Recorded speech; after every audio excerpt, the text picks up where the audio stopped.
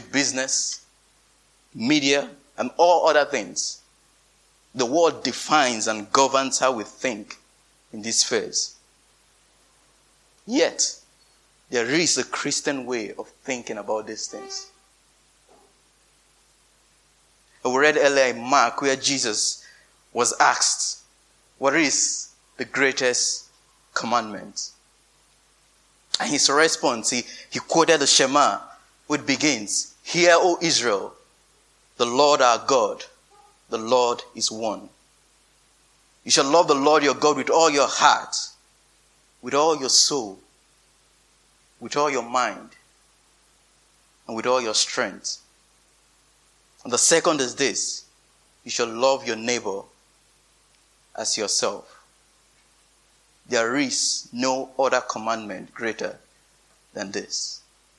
And here Jesus is reminding us that a failure to love God with our minds is both a scandal and a sin.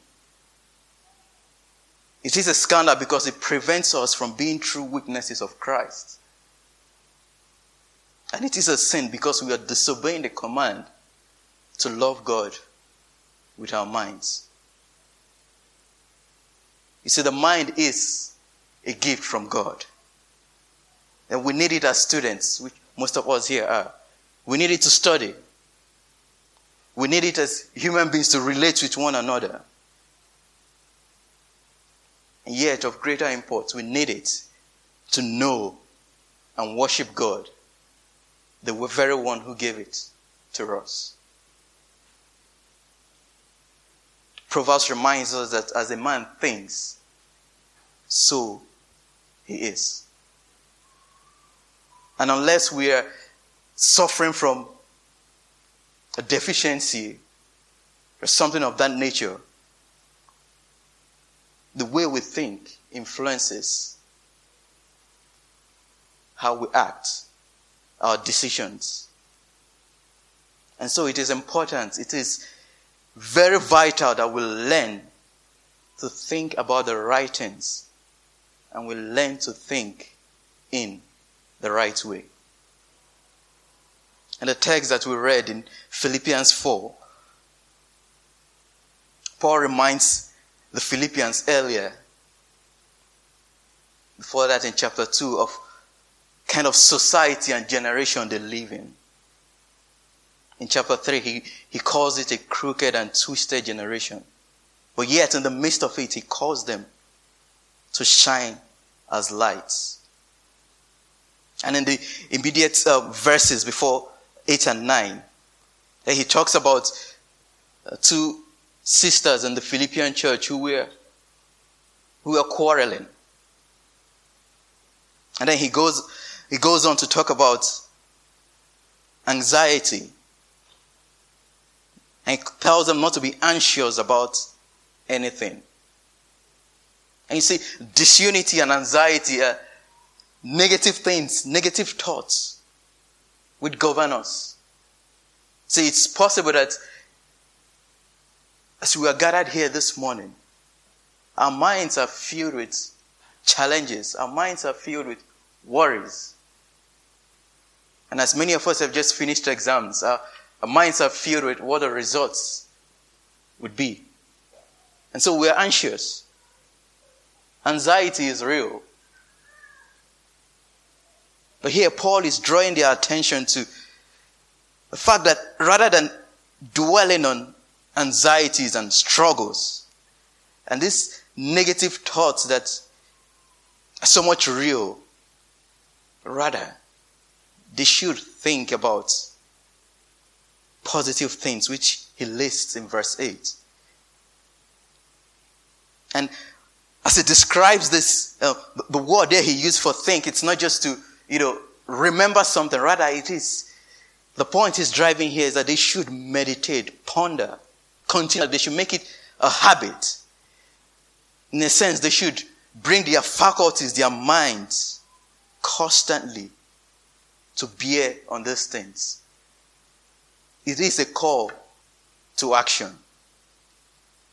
See, our minds will always attach itself to something.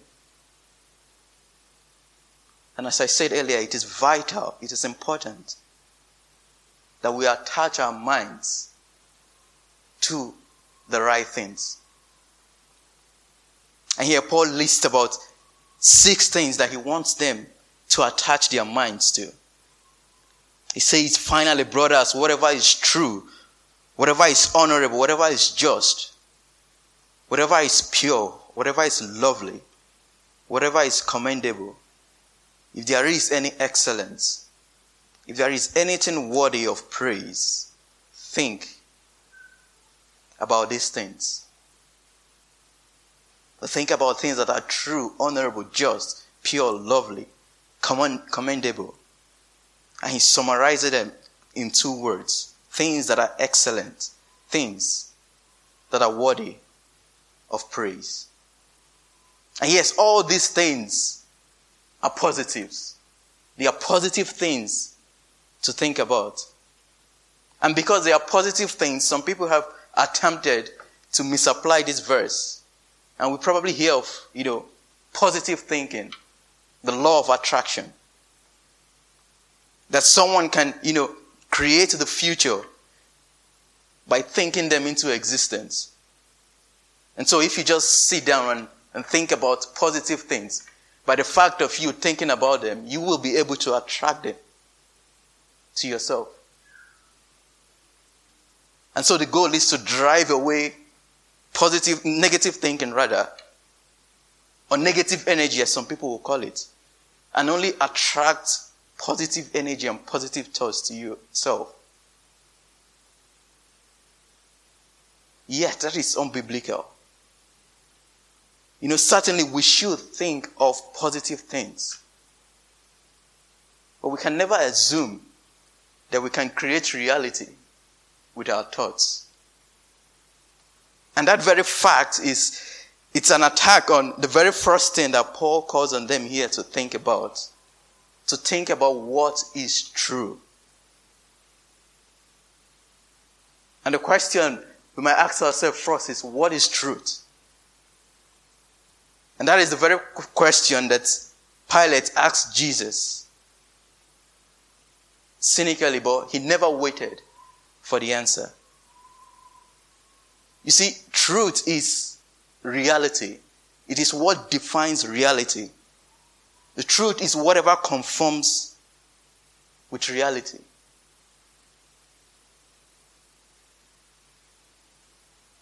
And we are not the ones who create reality. We are not the ones who define reality. It is God who defines reality. It is God who defines what is truth. And the truth is not dependent on whether you believe it or not. 1 + 1 is 2, whether you believe it or not.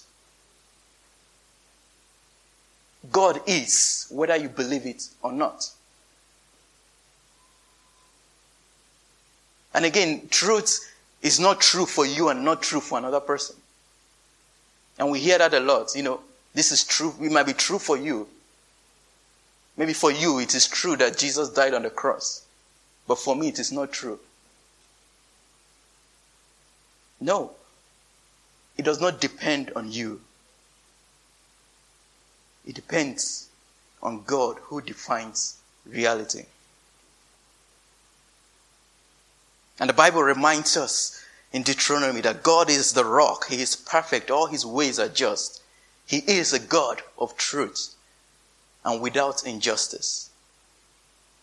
In John 14, Jesus says, I am the way, the truth, and the life. In John 16, Jesus says that the Holy Spirit is the Spirit of truth, and he is the one who will guide us into all truth. And so God, the Father, the Son, and the Holy Spirit is the God of truth. And because he is the God of truth, his word is true. Whatever he says is true. The sum of his word is truth. And when Jesus prays, he says, sanctify them by your truth. Your word is truth. And so if God is true, and since he is truth, on the other hand, the devil does not stand in the truth. There is no truth in him. His character and nature is to lie and deny the truth. He is the father of lies. And we know that the world is under his power, and the whole world lies in his power. And so we should not be shocked when the world lies. But yet we should be shocked when we believe the world's lies and reject God's truth.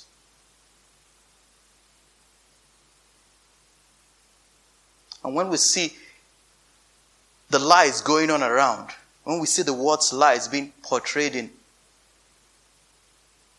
music and TV and in all that, and round about us, and we sit down and we imbibe these things, and we are influenced by them in ways that we can't describe, then we are not doing what we are called to do here. To think about what is true is to dwell and to think about the God who is truth and to dwell on his word, which is true. We are to fix our minds and our thinking on God's word. And the application is very clear for many of us. If I compare how many minutes I spend on TV watching the world's lies and compare that with how many minutes I spend reading God's word or thinking about him or meditating on his word, I leave that for us individually to answer. But we cannot say that we do not have time. Because when we calculate the average time we spend dwelling on the word, I'm not saying that we should completely disengage ourselves from it. It's not possible. But if we are not filling ourselves with God's word, with the truth, there is no way that we can identify the lie. And again, the fact is, our minds will be attached to something. And second, he says, think on what is honorable. Some versions call it noble. They refer to it as what is reverent, worthy of worship and respect. It is that we should not be treated with impiety or dishonored. And when we are thinking about the deacons and their wives in 1 Timothy and in Titus, it's the very word there that they should be dignified, being worthy of esteem or respect. But is God honored and respected in the world today? Is God treated with reverence in our minds?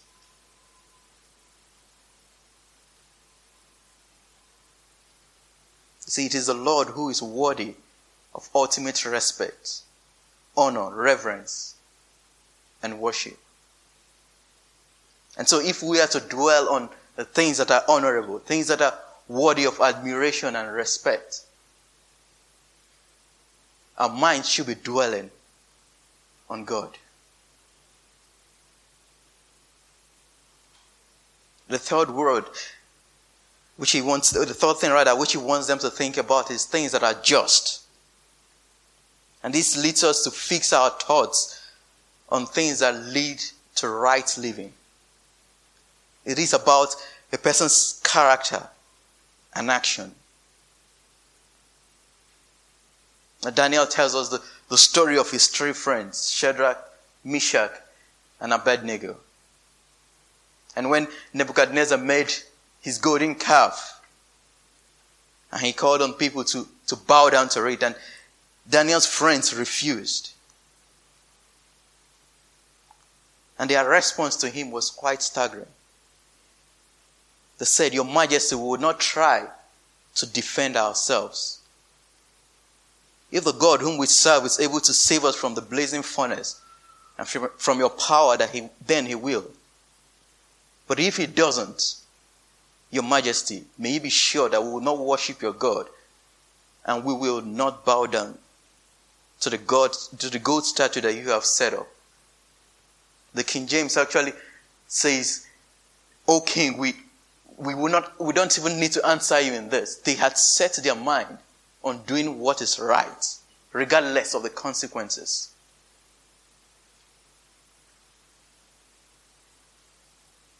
But you see, when we do not set our minds to think and dwell on the things that are right, we are forced to compromise. Many of us might not be or will never be in the situation of Daniel and his friends.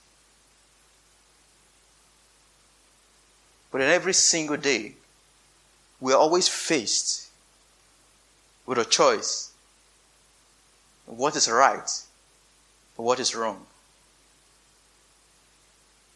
And it was a similar choice that Joseph and David faced in different situations. But Joseph chose the right thing and the just thing to do. But David chose the opposite. See, if we are going to act right, then we have to think of what is right. We have to ask ourselves, does this very act honor and glorify God? And again, if we are to think of what is right, of what is just, then our minds have to dwell on God. Our minds have to be filled with His Word. The fourth thing that we are to think about is what is pure. And here it refers to what is clean and holy, undefiled. The things that are set apart, sanctified. It could be used for things that are sexually pure, but it seems to be a very general list of things that are clean and pure here. When we think of things that are pure, we might spend a lot of time thinking of what is sold to us today as entertainment. But rather than just going on discussing that, is it possible that before watching, listening, or reading, you ask yourself, is what I'm watching, reading, or listening considered to be pure or clean by God's standard?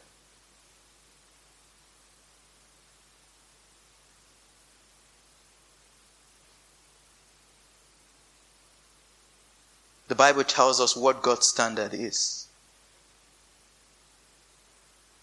And if we are not dwelling on His Word, we would never know what is pure, what is clean.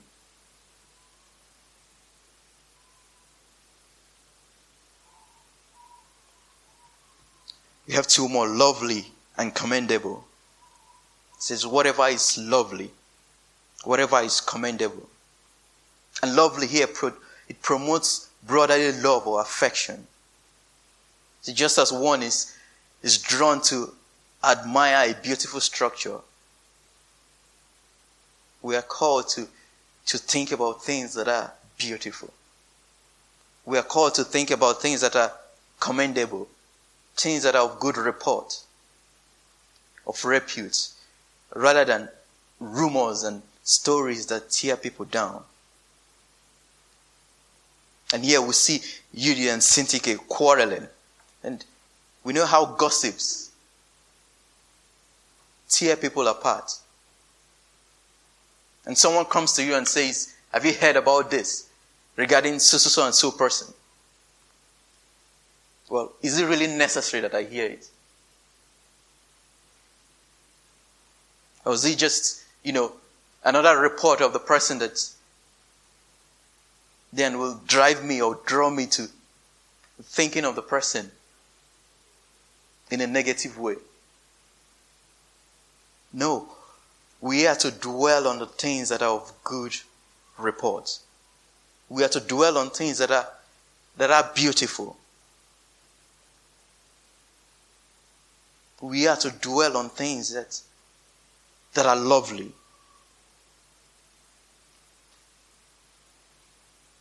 The things that are excellent.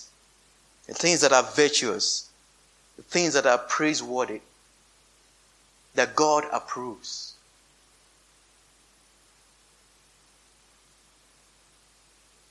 So what fuels your thoughts? What fuels your mind every single day? And the things that fuel our thoughts, that fuel your mind, is dependent on what you put in it.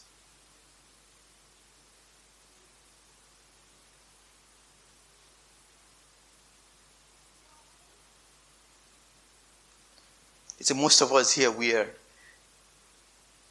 young, and God sparing our lives, we have years more to live. And this moment is when we have bursts to really spend time knowing and loving God. And serving Him not just with our strength, but with our minds. You know, if you do not cultivate your mind, you will eventually lose it.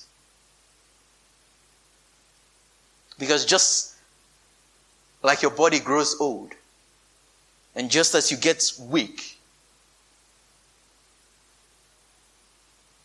your mind also gets old. There are times that when I forget something, I joke about it that, I'm getting old.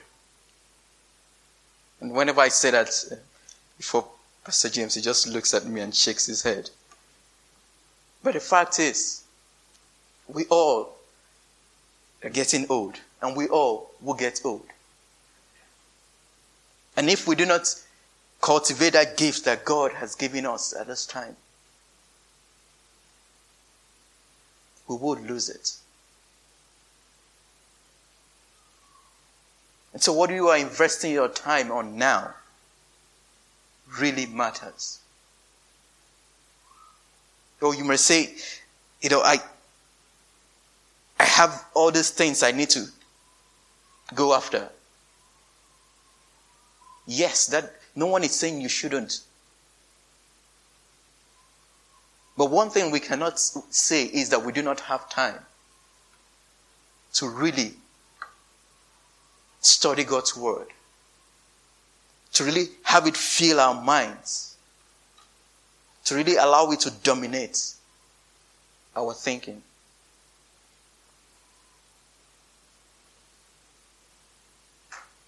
And from calling on them to think of what is right,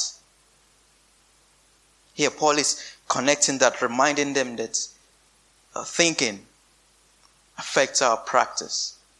See, he says, practice these things, the things that you have heard, received, and seen in me.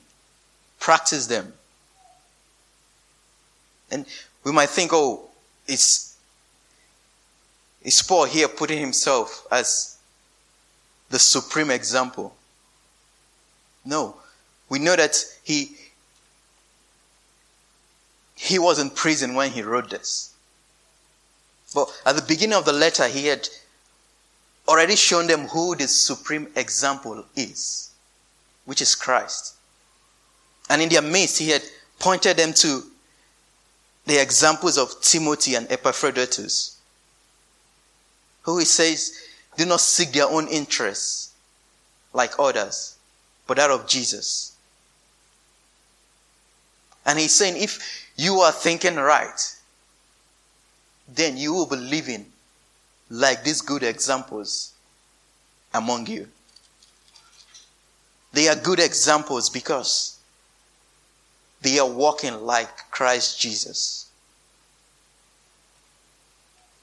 In chapter 2, he calls on them to have the same mind, one mind, the very mind which was in Christ Jesus.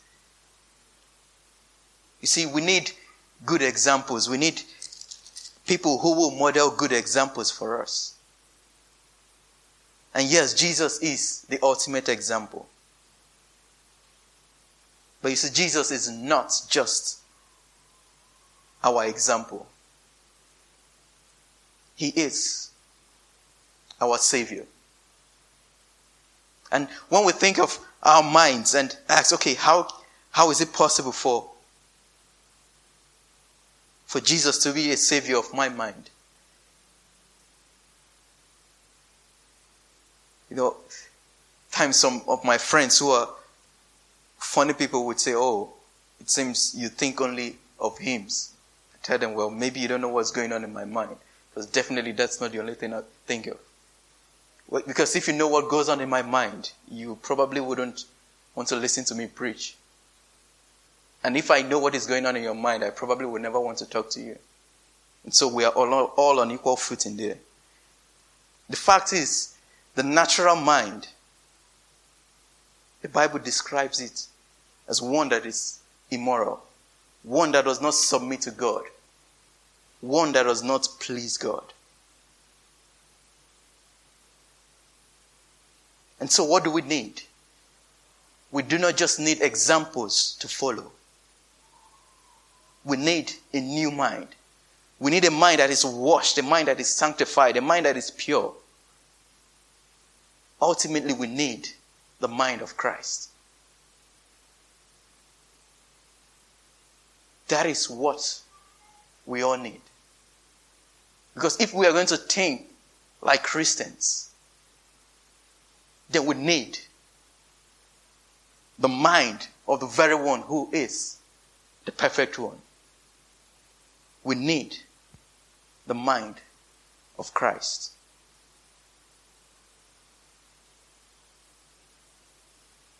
So friends, the very first thing to do to cultivate a Christian mind is to have a renewed mind. And that's why we read in Romans chapter 12. If you can turn back there. Romans 12, where Paul writes, "Do not be conformed to this world, but be transformed by the renewing of your mind." And if you have a mind of Christ, if your mind has been made new, then you have to continually think and dwell on the things that you know Christ thinks and dwells on. And those are things that are true, things that are honorable, things that are commendable, things that are pure, things that are just. Not the things that the world thinks of. Not those twisted, immoral, debased things that the world dwells and thinks on.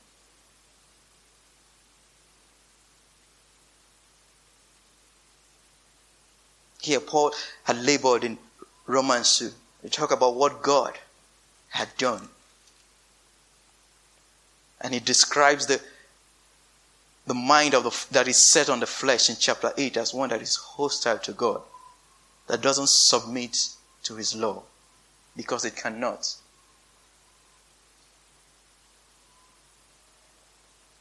But he says, if in fact the Spirit of God dwells in you, then Christ dwells in you and his mind dwells in you. If you are a believer here this morning, you have the mind of Christ. And if you are to walk in that step, you have to cultivate that mind.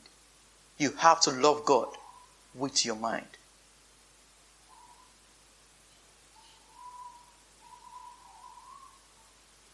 And so we go back to our question. How is your mind this morning? Is it filled with anxieties? Is it filled with worries? Is it filled with lust? Is it filled with greed? Or is it filled with the things of God. You can't change your mind. You can't purify your mind. Only God can. And the good thing is you can bring it to Him and ask Him to make it new. Amen.